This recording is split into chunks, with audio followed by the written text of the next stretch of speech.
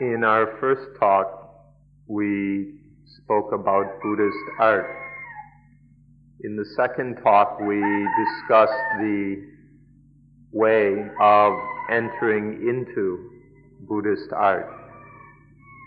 Today we will speak about training the mind in order to have and use Buddhist art. It's an art to train successfully, and then it's to use that beneficially is an even greater art.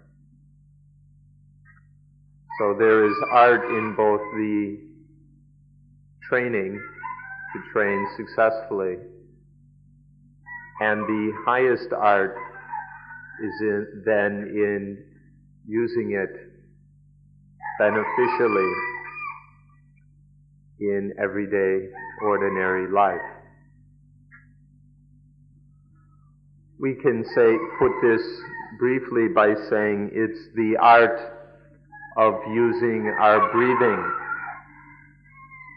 advantageously in all the responsibilities and work of our everyday life, to train so that we can use the breathing beneficially in all the responsibilities and activities of ordinary life.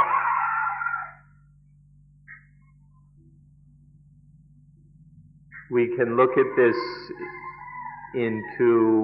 from two perspectives or in two aspects. That of being a body of knowledge and understanding, a body of human knowledge. Or we can look at it as being culture, a culture which comes down to us from very ancient times.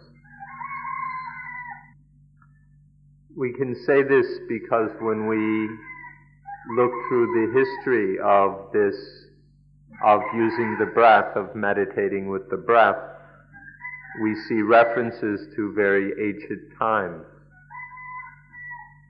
Even in the earliest times when humanity was first making progress in culture or in its development, our primitive ancestors living in the forests and caves were able to make use of the breathing on a certain level, on the level appropriate to that stage of development.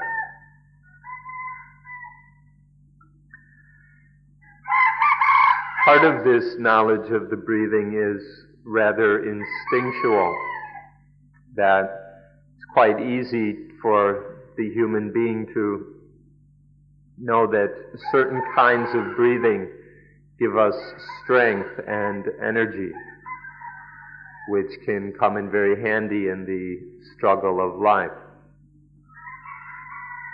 And so, based on that, human beings have struggled to gain some mastery over the breathing and use it to their benefit.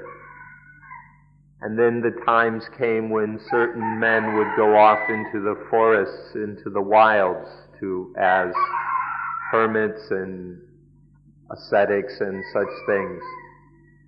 And these men would meditate and explore quite deeply the possibilities of the breathing until they understood it more and more deeply, until it became a certain science, a particular branch of knowledge of humanity. This knowledge and understanding of the breathing then developed further until reaching its highest point or stage in the Buddha's time. But this isn't to say that it was only the Buddhists who understood this. This knowledge and practice with the breathing was very widespread all the different religious groups and spiritual seekers had knowledge of this. It was widespread and widely put into practice. It wasn't just limited to the Buddhists. Now, when it was in general usage, the common or neutral term for this body of knowledge was pranayama, to control the breathing or mastery of the breathing. And this was being used for training the mind for certain religious or mental benefits. This knowledge developed to its highest point in Buddhism and has since then come to be known, or in this one particular form has come to be known as anapanasati bhavana, development of the mind through mindfulness with breathing in and out. This was these various practices with the breathing were then put in their highest form, the most scientific and systematic approach. And then, since then, there has been no one has been able to come up with a better usage of the breathing. So we say that the highest development of this breath science, breathing science, came in the Buddha's time. Now please understand that this is a science, but it's a science of the mind. Nowadays, when we think of science, we almost always think of material science, physical science, to the point that we think science is merely about material things. One should be aware that science, there's also a science of the mind, such as this mindfulness with breathing science.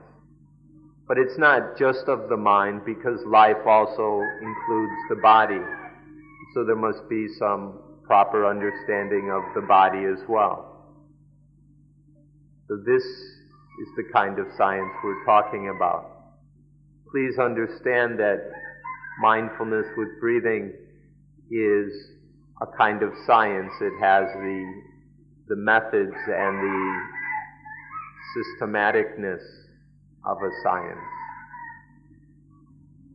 When we speak of science, we generally mean something that will bring us certain material benefits. When we think of science, we think of something that's going to uncover material benefits for us. But when we speak of art, we speak of something that has to do with beauty, which has to do with balance and harmony, with great subtlety, refinement, and skill. So art is something higher, more refined, more beautiful than science.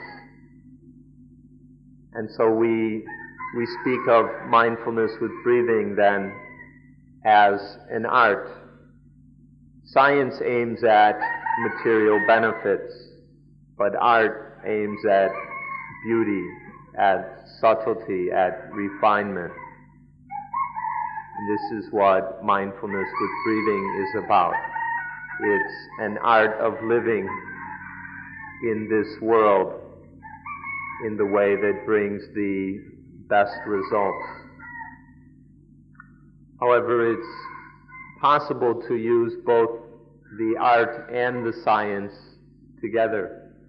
We can bring them together in ourselves, in our way of living, so that we have both the science and an art, and the art.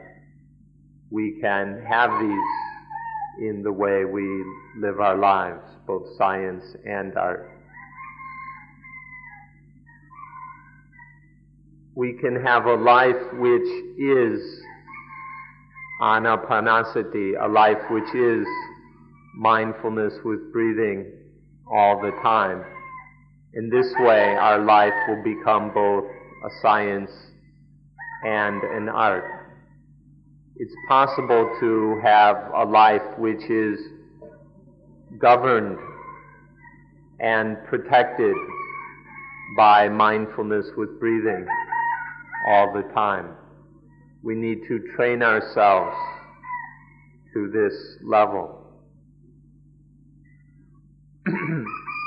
Our lives are filled with thinking, speaking, and acting.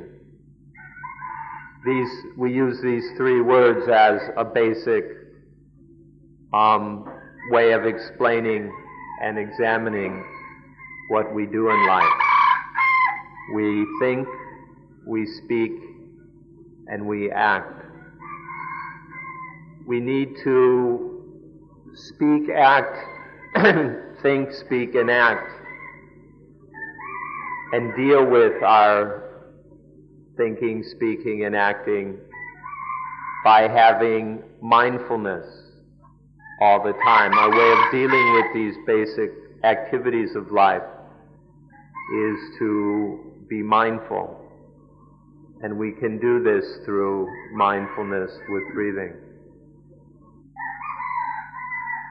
Now, one can have anapanasati all the time when one's thoughts, speech, and actions are always done with mindfulness of breathing in and out. If all of our thoughts, speech, and actions are done with this mindfulness of breathing, if one is well practiced, well versed, expert in this, then our lives will be lived through this mindfulness with breathing. Now, if one isn't extremely well practiced in mindfulness with breathing, then it won't be possible to have it with one all the time. So it's necessary to keep practicing, to practice, to review, to train in this over and over again until one reaches the level of expertise where one has this mindfulness with breathing, or one lives with and through mindfulness with breathing. This is something that you won't be able to do in just 10 days. It's something that we all must continue working on, continue developing until we reach the necessary level of expertise. Next, we'll speak about the way of training and developing this understanding and skill. We'll talk about the techniques of doing so. You can think of this as being a kind of technology, but it's not the ordinary materialistic kind of technology that we are most familiar with. It's a technology of the mind, and we can develop and make the most of this mental technology. This is what we'll be speaking about henceforth. The overall practice of mindfulness with breathing is broken up into 4 areas or 4 basic subjects of life. The first is the breathing. The second are the feelings, the vedana. The third is the mind, the citta itself. And fourth are all the things which surround life, or Dhamma. These are the four fundamental subjects of our practice and investigation of life. The Kaya, or body, the Vedana, feelings, the Citta, mind, heart, and Dhamma. We should understand these four words correctly in order that we will ensure a proper study and practice. In the first area of practice, we train with the breathing. We work with the breathing until we can use the breathing to master the body. Although we train with the breathing, we develop mastery over the body so that this body is very strong and is perfectly active. We can get the best kind of body for our purposes through training with the breathing. In the second area of practice, we train with the feelings. We train and study with the feelings until we become masters over them. Being masters of the feelings means that they don't get out of control and they have no ability to cause problems for us. So we work with the feelings until we can master them. Especially to have mastery over the feeling of excitement. When excitement is out of control, when it's in charge, we become very stupid.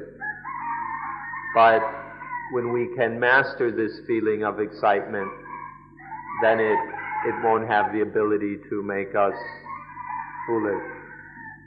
So this second area is to gain mastery over the feelings, especially feelings of excitement.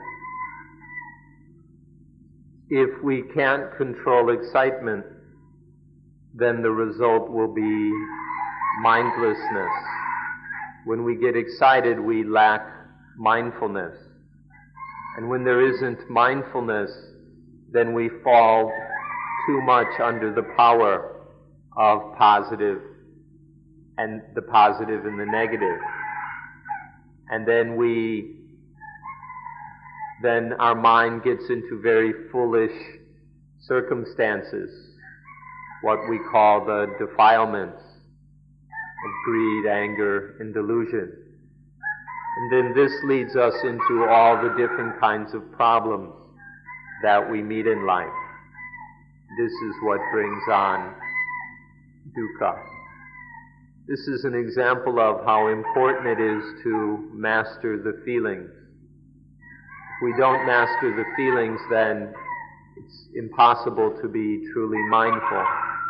And then we fall too much under the power of positive and negative. So in the second area of study, we practice with the feelings until we understand them and gain mastery, until we become masters of the feelings. In the next area of our practice, we work with the mind directly. When the mind is correct, then everything is correct. And when the mind is wrong, then everything goes wrong. So now we study and practice with the mind until we have mastery over it. When there is this or we can say the mind has self-mastery. When there's this mastery over the mind, then the mind can be kept always right. The mind will always be proper and fitting as it needs and should be. This is how we become masters of the mind. The fourth area is to study and train with all the things that surround us, which here is called Dhamma. This means all the things that surround us, these are all the things which can be the basis of attachment. All the things which are ready to deceive us and trick us into attaching to them. These here are all called Dhamma. Now Dhamma, the way it's used in this case, isn't the Dhamma which is the correct practice, the doing of our duty that allows us to live in the world without dukkha. This is another meaning, the meaning of Dhamma that means everything. All the things, all the natures which surround us and which we attach to. In this area now we train and study all of these things. We practice with them until they have no ability to trick us into attachment. Then the mind is above all these things. The mind has mastery over all these things which surround us to the point where they can no longer trick us.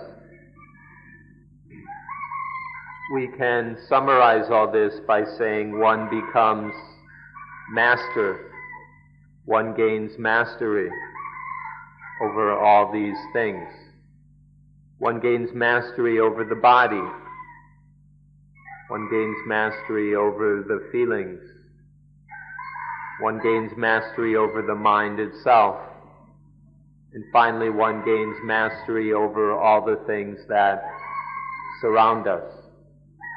In short, one becomes master of everything. One has mastery over all things. And therefore there is nothing which can become a problem for us. There isn't anything which can cause problems or difficulties for us when there is this mastery. We won't be enslaved by anything. Nothing can enslave us into problems, into dukkha. Another meaning of this mastery, an implication of it, is being victorious. One of the names of the Buddha is the victorious one.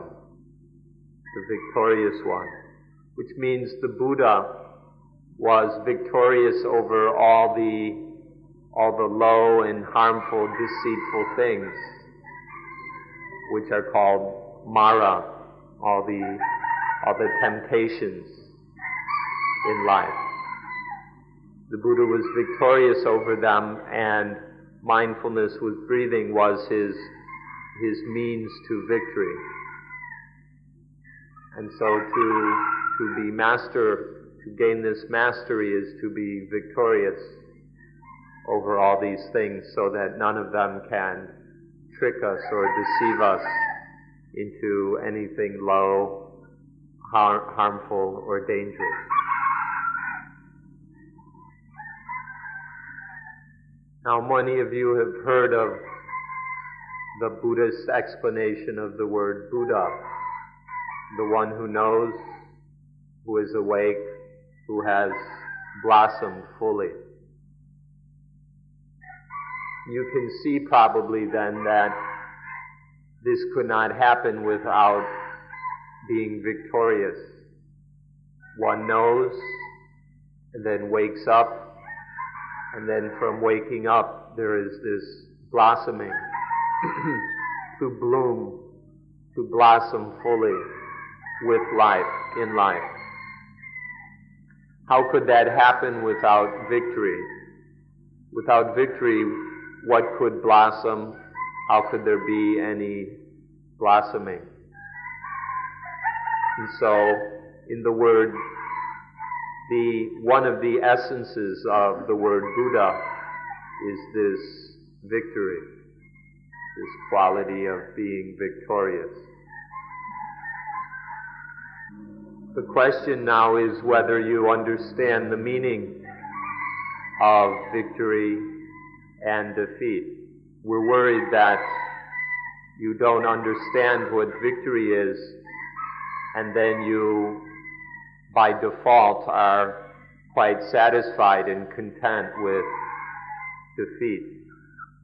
If we don't know what victory is, then we will settle for defeat and even think we're quite well off in our status as slaves in servitude.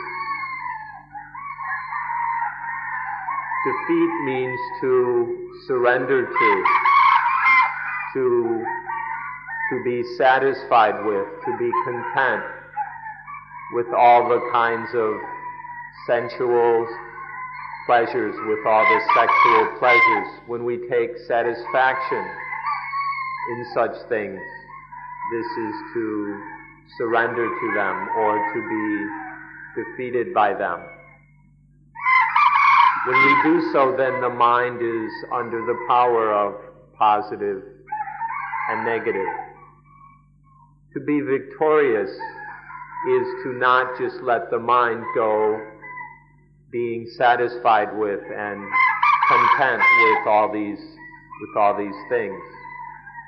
To not let the mind just fall for all the positive and negative things which surround us, but to be above these things. This is what victory means.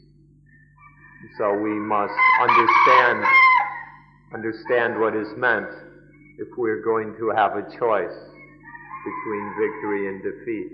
Otherwise, we just settle for defeat, laughing at the positive, crying at the negative, under the mercy of these positive, negative things in servitude, in slavery. We live in a world that is full of industry, that worships industry and technology, that produces all kinds of things that are designed to defeat us. Our modern world is full of positive and negative things. Our economies are dedicated to producing positive things in order to defeat us. When we live in a world like this, a world of just full up, crammed full of positive things which are meant to attract us, deceive us, and defeat us, to the point where we're always being bounced around, sometimes with greed, sometimes with anger, sometimes fear, other times excitement. This is the way the world is. This is the way people seem to want the world to work. If this is the world that we live in, the world that we must live in, if we have no choice, then we need some means to be victorious, to raise ourselves above all that flotsam, all that chaos and strife, to be above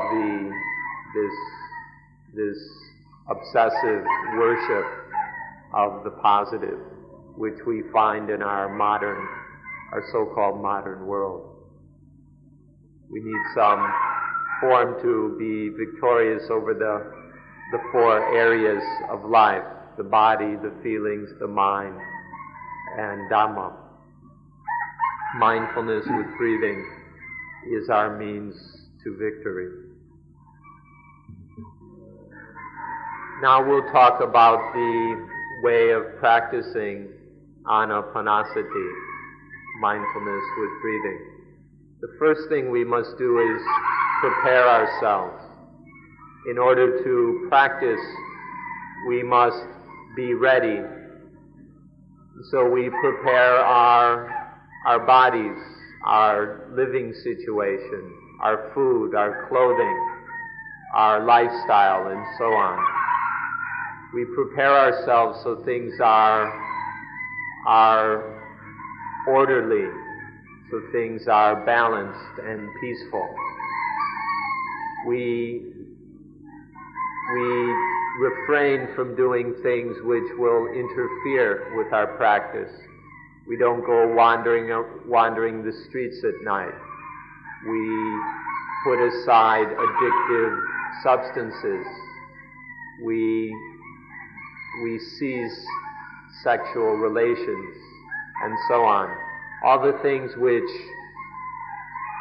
make our minds chaotic and restless, we put aside.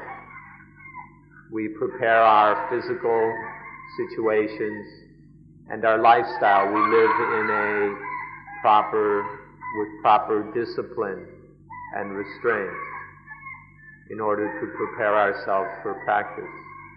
For example, when you come here, you stay over at the meditation center, which has been set up for just these purposes, to provide sufficient conditions for practice. So while you're here, please make proper use of the facilities and stay within the discipline that is asked of you. This will enable you to prepare yourselves to be physically and mentally ready to practice mindfulness with breathing. Discipline is very important and necessary for our practice. To have disciplinary rules and regulations are necessary. So please understand these, understand their necessity, and follow them wholeheartedly so that you are ready and able to practice correctly. The next thing we need to prepare are our bodies, to prepare our noses with which we breathe, and to prepare our breathing so that all these things are in order.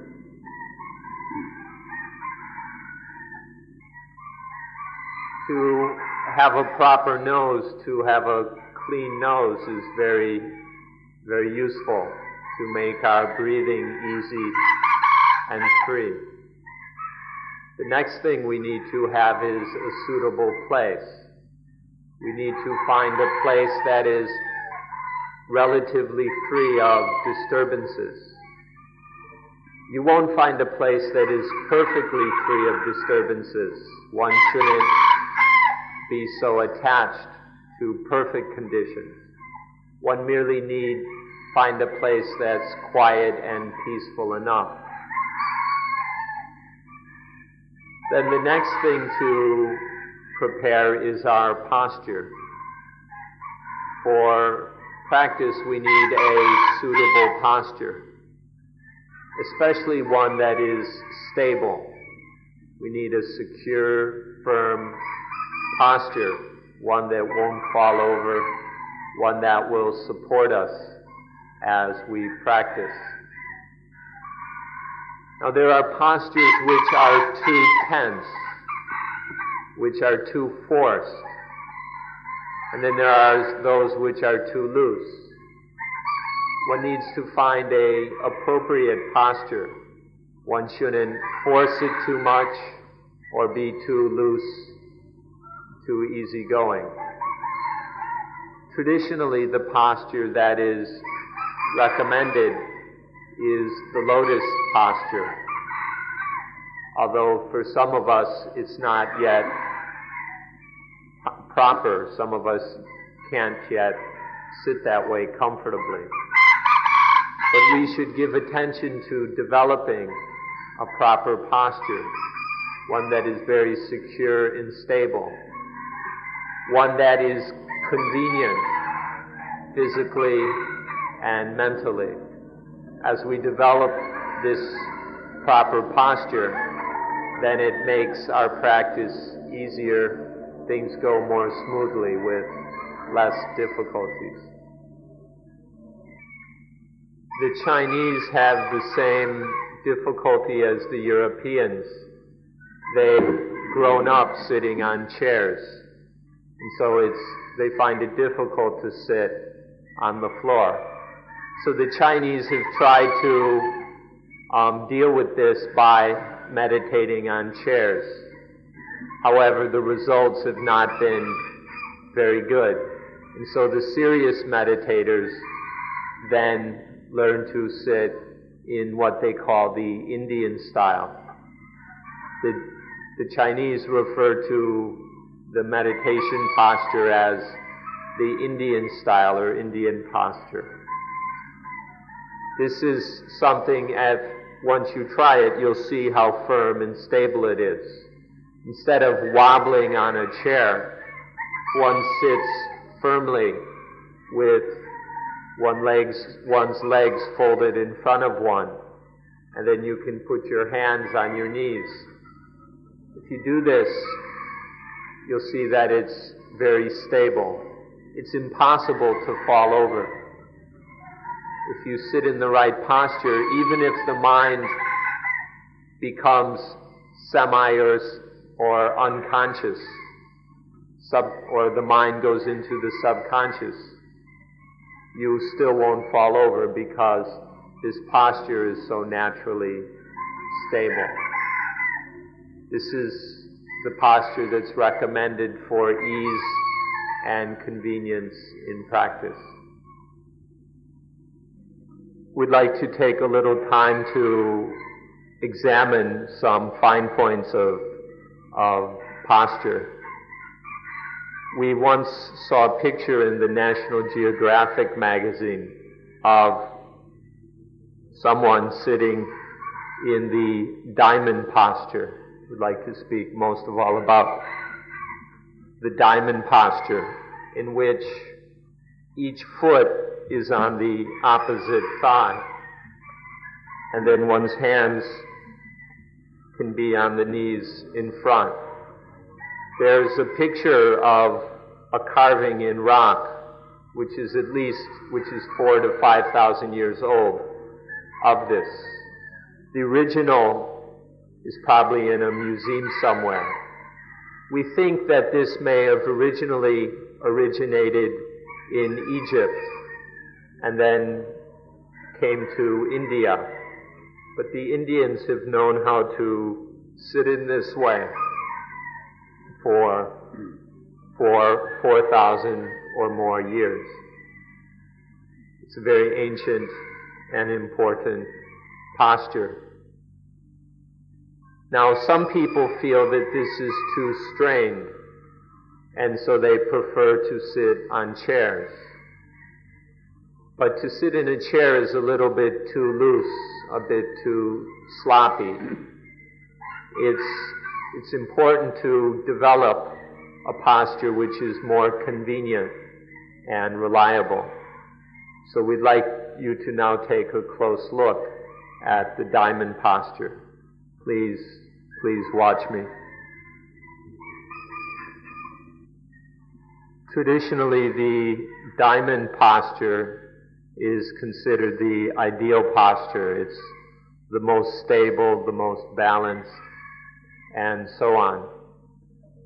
But some people find it too strained or too difficult.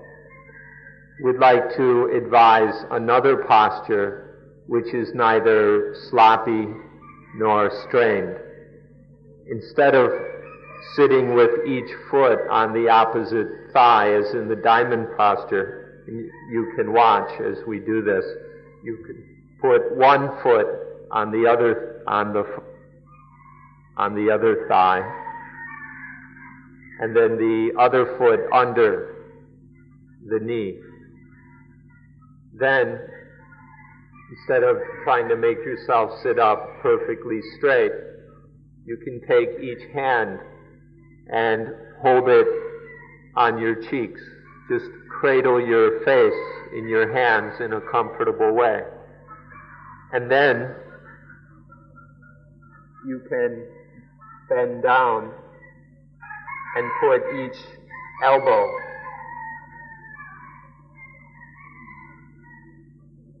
you put one elbow in the instep of your foot, and you can put the other elbow on your knee. If your left foot is on your left thigh, like I'm sitting, then your left elbow goes in the instep of that foot, and then the right elbow on the knee.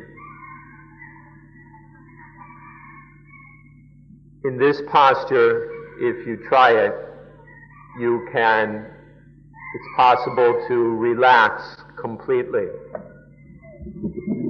One can be very relaxed, and still one is completely stable. It's a very firm posture. In the diamond posture, you can't fall over, and that's true of this one, because you've got your arms to prop you up. You can't fall over. It's very comfortable. If you want, you can even sleep quite comfortably in this posture. Now, this way of sitting is not in the classical texts. It's not an officially sanctioned meditation posture. And so some people will call me a heretic for advising it. But nonetheless, it's a middle way. It's neither sloppy nor loose. You can sit this way, and you can focus on your breathing in any way you need to. This way of sitting doesn't interfere with the breathing. It's still possible to breathe freely and to be mindful of the breathing. So this way of sitting has all the necessary ingredients of firmness, stability. One is able to relax, and it doesn't interfere with the breathing. So if you prefer the diamond posture, you're free to sit like that. But if you'd like, you can try this other way of sitting. There's one secret we left out, but it's crucial. One must maintain a straight back, or specifically the spine must be straight. So whatever way one sits, one must keep the spine straight. And if you want to sit in this new way that we've advised, first sit with a straight spine, and then as you bend down, make sure you bend from the hips or from the lower back. Don't just droop the shoulders in a lazy way, but bend from the hips so that one keeps the spine straight. Then if the spine is kept straight as you sit, the lungs will hang freely and the breathing won't be interfered with. So whatever way we sit, to give the breathing the most freedom and comfort, we must keep the spine straight.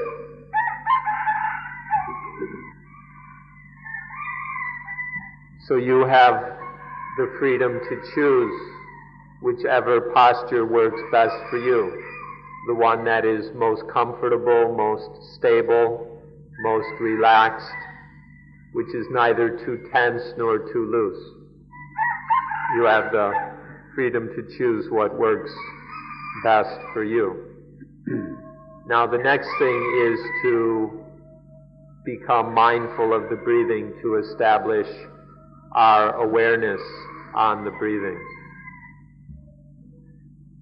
We use the word be aware of the breathing or pay attention to the breathing. But the purpose here is to study to thoroughly investigate the breathing. And so it's not just one must understand the words pay attention with sufficient detail and depth. One doesn't just watch in a kind of lazy or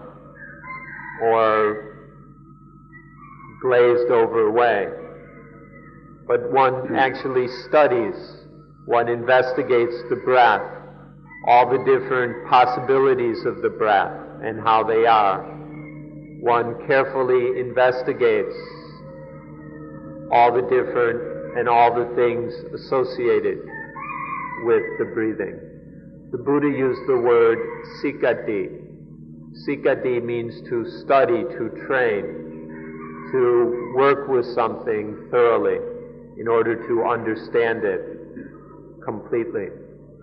So please understand the words awareness or pay attention to comprehensively, as we've explained. So we study all the different kinds of breathing. We investigate the long breathing and the short breathing, the coarse breathing and the smooth, subtle breathing.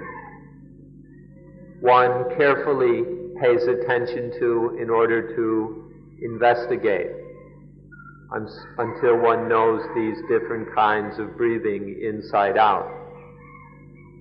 Now here we study by actually feeling, by actually experiencing these things.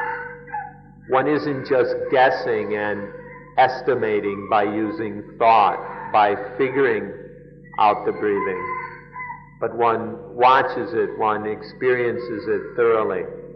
This is how we investigate the breathing until we come to the point where we know the nature of the breathing. Now the essence of this understanding is to observe, to take note of how the different kinds of breathing influence the body. Every kind of breathing has its particular effect upon our physical bodies. And so we must investigate this carefully to watch how each kind of breath affects, influences, changes the body until we realize more and more deeply through our own experience, not just by thinking, but through feeling this, we see how the breath and the body are inseparably interrelated. We see that whichever way the breath goes, the body follows in that way, until one sees quite clearly that one can change, one can manage the body by using the breathing. This is the thing we must learn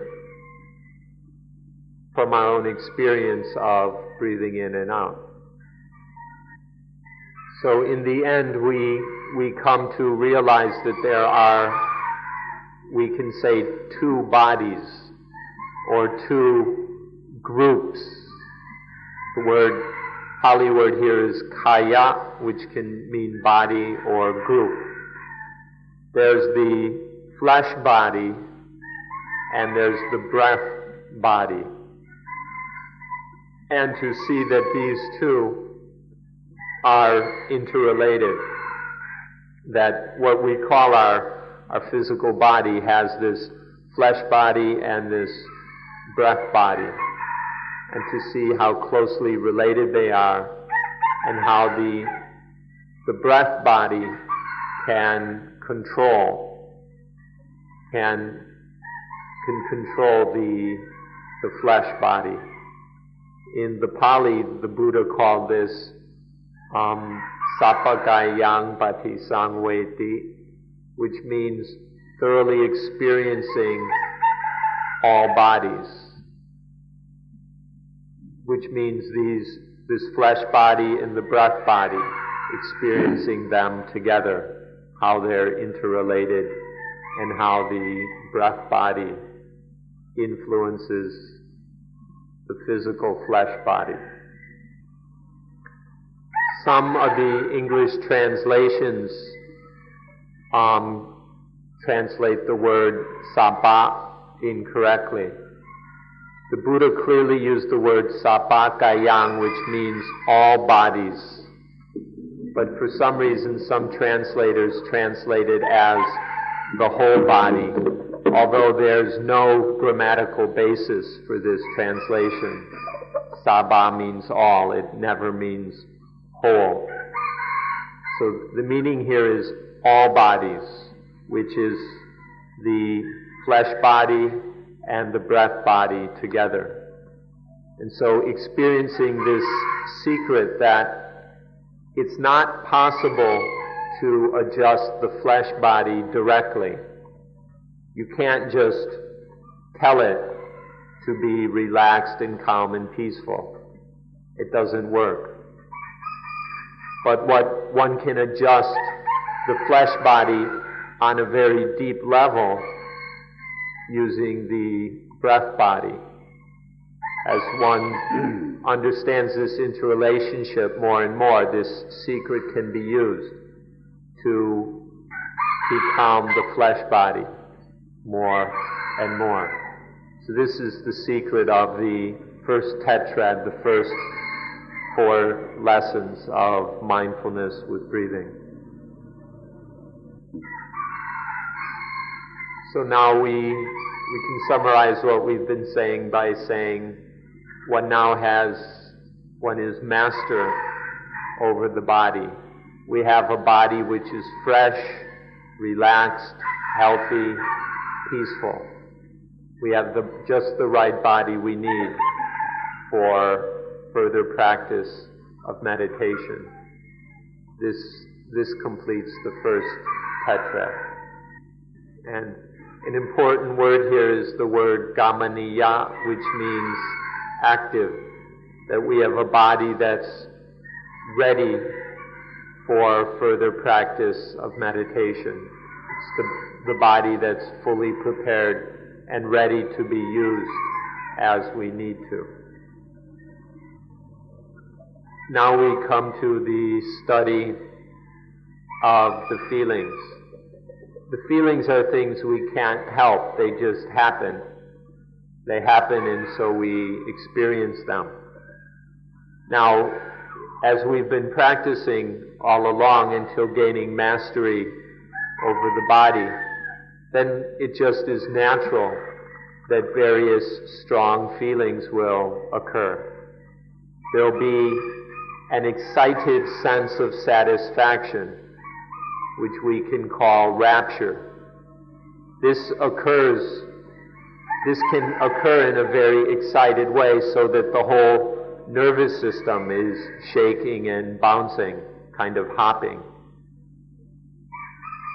So if that occurs, now these things will have happened off and on previously, but once we've gained mastery over the body, then we're able to study these feelings specifically.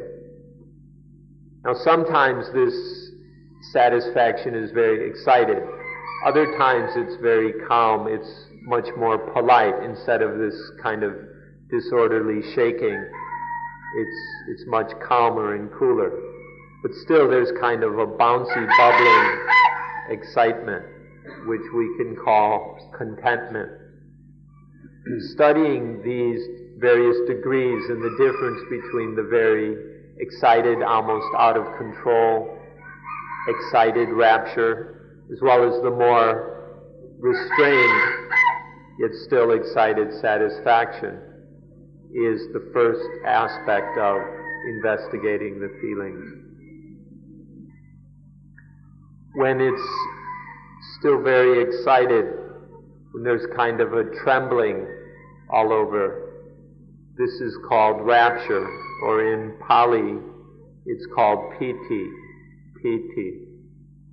When this excited trembling of rapture is calmed and cooled down, when there's a calmed feeling of joy.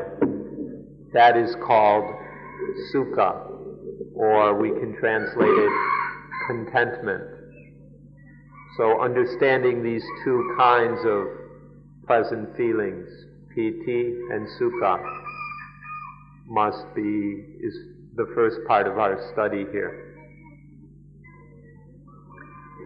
Now, in ordinary life, we see these happy feelings, this piti and sukha, as fun, as wonderful, as something to get excited about, to throw a party and all that.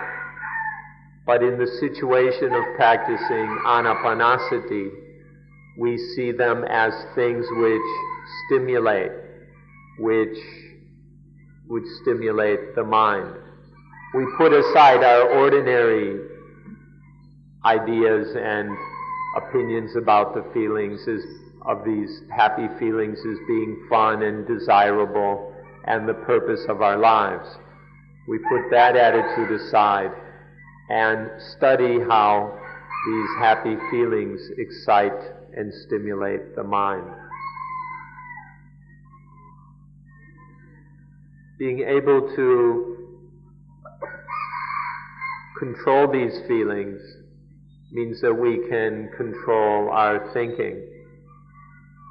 If we have mastery over these feelings, then either we can control thought so that there's no thinking, or we can make sure that thought only goes in a way that is useful, which is of value and benefit. If we just let the feelings excite and stimulate the mind, thinking can go all over the place. But if we learn to control the feelings, if we can master them, then we can either stop the thinking or keep the thinking on a beneficial and healthy course. The brief formula here is we can control the mind by controlling the feelings. We can control the citta by controlling the vedana. Next we come to the citta, the mind or the heart. This is to master the mind. This is a very difficult practice. The way of practicing here is quite refined and hard to do. First, we experience all the different kinds of mind. We experience the mind in the many different forms it takes. Then we make the mind, we put the mind in certain states. We force the mind, or we control the mind so that it's in certain ways. This is the essence of training with the mind. So first we get to know all the different minds that we have experienced. All the different minds that we have experienced in life, we are likely to come back, and we experience these various states of mind. Not only do we experience these states of mind, but we use them to get an understanding of the kind of mind we haven't yet experienced, the mind of the Arahant, the being who is totally beyond greed, anger, and delusion. So for example, when there is lust in the mind, we experience that lustful mind. And then we can also begin to kind of estimate or guesstimate what the mind is like when there is no lust. When there is anger, we experience that angry mind. And then we can also imagine what the mind is like when there is no anger. The same way with delusion. So we experience the different states of mind that we're used to. And then we also use this to get an understanding of the mind of the enlightened being. And all of this is for the purpose of understanding the mind. So we study the mind in these various different states. An example of how we do this is, take for instance love. First one experiences how love bites the heart. One feels, one experiences that biting of love. And then when this love fades away, one experiences how the heart is free of that biting. These one can experience directly. And then one also can get an understanding of what it would be like when love cannot arise ever again, when this erotic or attached love can never happen again, how peaceful and joyful the mind will be. This is an example of all the different kinds of things that can arise in the mind, to explore them in this way, in order to understand the mind thoroughly. Now, once one has studied all these different manifestations of the mind, then one trains in mastering the mind. The first way to do this is to delight the mind with Dhamma, to make the mind delighted, contented, satisfied with things that ought to delight it, which can delight it, make it happy in a safe way. So this is the first way of controlling or mastering the mind. Then second, we master it by concentrating it, by making the mind stable, clear, and active. And then after doing that, we gain mastery by liberating the mind from all the things that it is attached to. These are three ways of mastering the mind. In short, one is master over the mind. Being master of the mind is something truly wonderful. It's a truly excellent ability. To be master over the mind is to have reached a very high stage of understanding and practice. So one should try to do this. One should give one's effort to this, so that one can realize this excellent ability. When there is mastery of the mind, then the mind can be maintained in a state of stillness. The mind can be kept in a silence and peacefulness, in correctness, so that nothing can shake it or trouble it or manipulate it. So this is practicing for mastery of the mind. After practicing cittanupassana, contemplation of the mind, until there is mastery of the mind, then we move on to dhammanupassana, contemplation of Dhamma. This is to gain mastery over all the things which surround us. Ordinarily, we look at the things around us as things to like and dislike. But now we see that these are things which deceive us. And we practice until we have mastery over all these things, so none of them can deceive us anymore. Now the thing here is to observe that everything is constantly flowing, that all things are ceaselessly changing. This is to see the fact of impermanence of things. So to get out from under the power of things, the first thing to do is to see their constant change and flow, their impermanence. Keep watching to see that the impermanent things are unreliable, undependable, that all these things cannot be truly satisfying. They're imperfect and unsatisfying. And further, they just constantly change according to their causes and conditions. They're under the control of causes and conditions. There's no owner of them. There's no controller. These things are all not self. So one continues to observe these facts until seeing that they're under the law of nature. They just follow the law of conditionality. That they're void of any self, of any I or mine.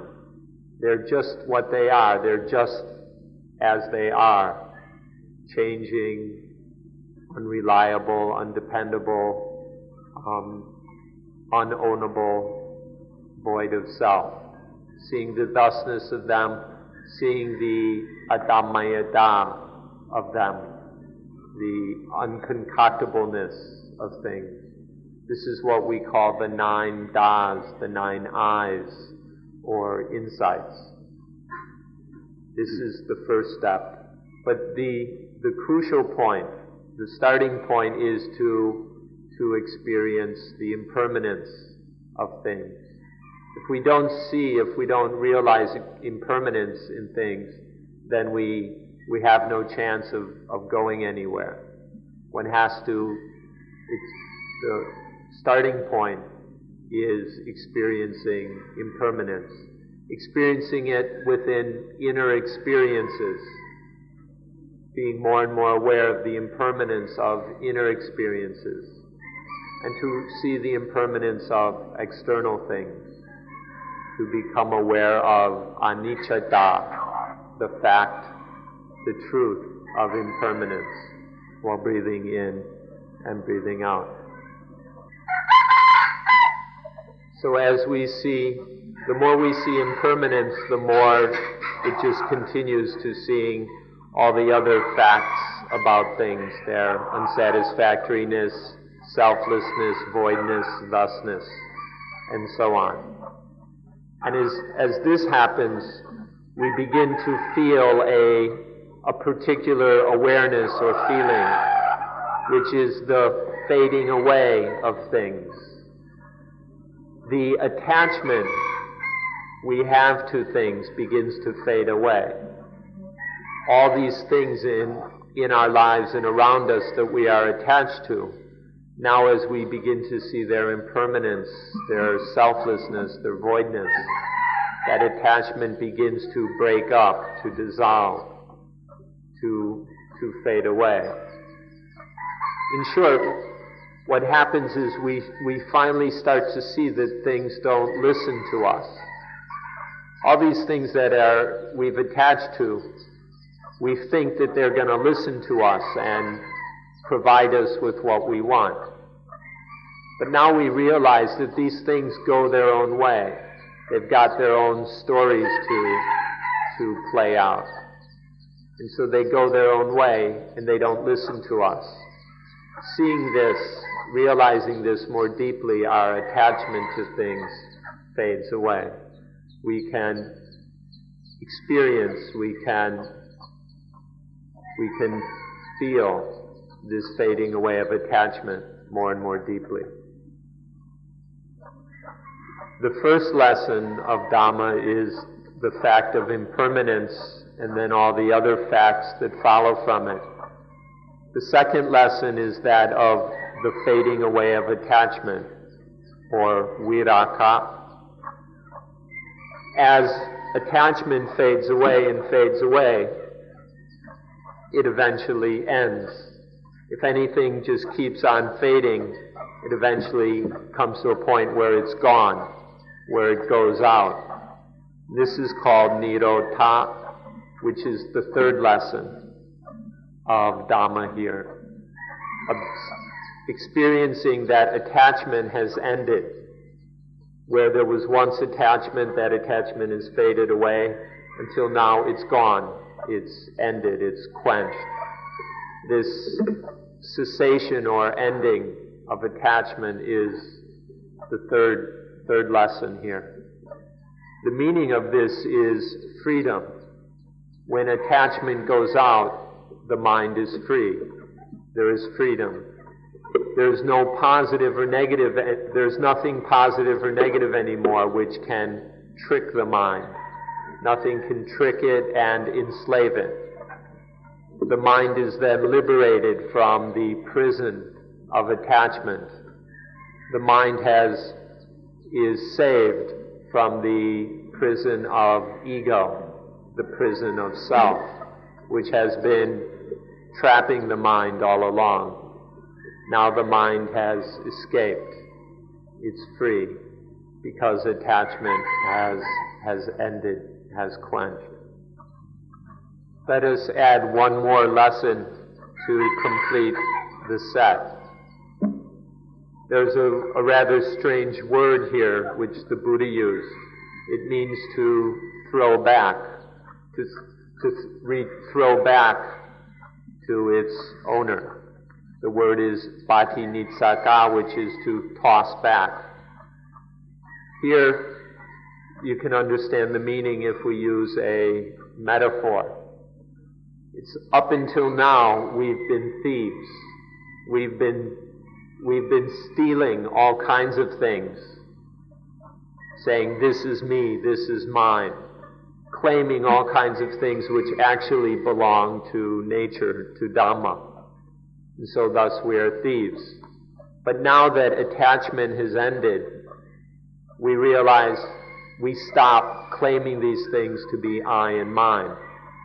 And so it's like we're tossing them back to their rightful owner, to nature, to Dhamma. This is the final lesson, to toss everything back. Patinitsaka. Sometimes it's translated renunciation. But it's not just giving up, it's giving back. It's to fully acknowledge that these are all part of nature, that they're not, having seen that they're not I or mine. This is the completion. This is to complete our lives. To do this is to fulfill the purpose of our lives. Having done this, we've done everything that an individual life needs to do. After this, it's just all extra credit. But this is to complete the meaning and purpose of our lives, to be able to toss everything back to nature. So to summarize, we practice until we are masters of the body, masters of the feelings, masters of the mind, and master over all the things in life, all the things in nature which have deceived us and tricked us into falling for the positive and the negative. This is to accomplish everything in life that needs to be accomplished. This is to have realized, to achieve the most wonderful thing there is, to be master of everything, so that nothing can defeat one ever again. So now you can understand the value and importance of anapanasati and have a framework in which to practice it. Now you won't be able to accomplish everything we've described in 10 days. It's necessary that you take what you've started and continue to practice every day to keep developing this further and further, so that more and more we have anapanasati as our partner in life, to have mindfulness with breathing as our partner, so that more and more our lives are above all problems, so more and more our lives are free of the tyranny of positive and negative, less and less trapped in ego. Last of all, we'd like to take a look at how anapanasati brings us to the art, or how it is art. First, it enables us to exist with things which are constantly changing, without any of those things causing us any dukkha. Anapanasati enables us to live with things which are constantly changing without them being a problem. We can live with things which cannot be attached to. There are all these things that we can't attach to. As soon as we try to attach, they bite. And so now we are able to live with them, with all these things which are impossible to grasp at and cling. And finally, this art enables us to live in a world full of crazy people. Don't take this as being a crude statement, but the world is full of crazy people. People who are crazy with selfishness, obsessed with their own benefit. People who are full of attachment and spend their entire lives just seeking their own benefit. People who are obsessed with selfishness. The world is full of crazy people. Anapanasati this art will enable us to live in this world full of crazy people without them being of any danger to us. There's nothing much we can do about it. There are going to be crazy people in this world, no matter what we try to do. And according to the material progress in the world, there will be this craziness, this selfishness, and obsession with personal benefit. But this highest art will enable us to live in a world full of crazy people without being harmed by them. And finally, with this art, life won't bite its owner. Our lives will not bite their owners. Then we'll have realized the highest success in life. A life that is, instead of biting itself, a life that is blissful and useful. A life in which there is the highest happiness of true peace. And a life then which is freed in order to be useful. When life doesn't bite its owner, then there's this highest art of living peacefully, blissfully, usefully. Last of all, let us thank you, give very special thanks for your being very good listeners. Nonetheless, you've been very patient and stayed with us to the end.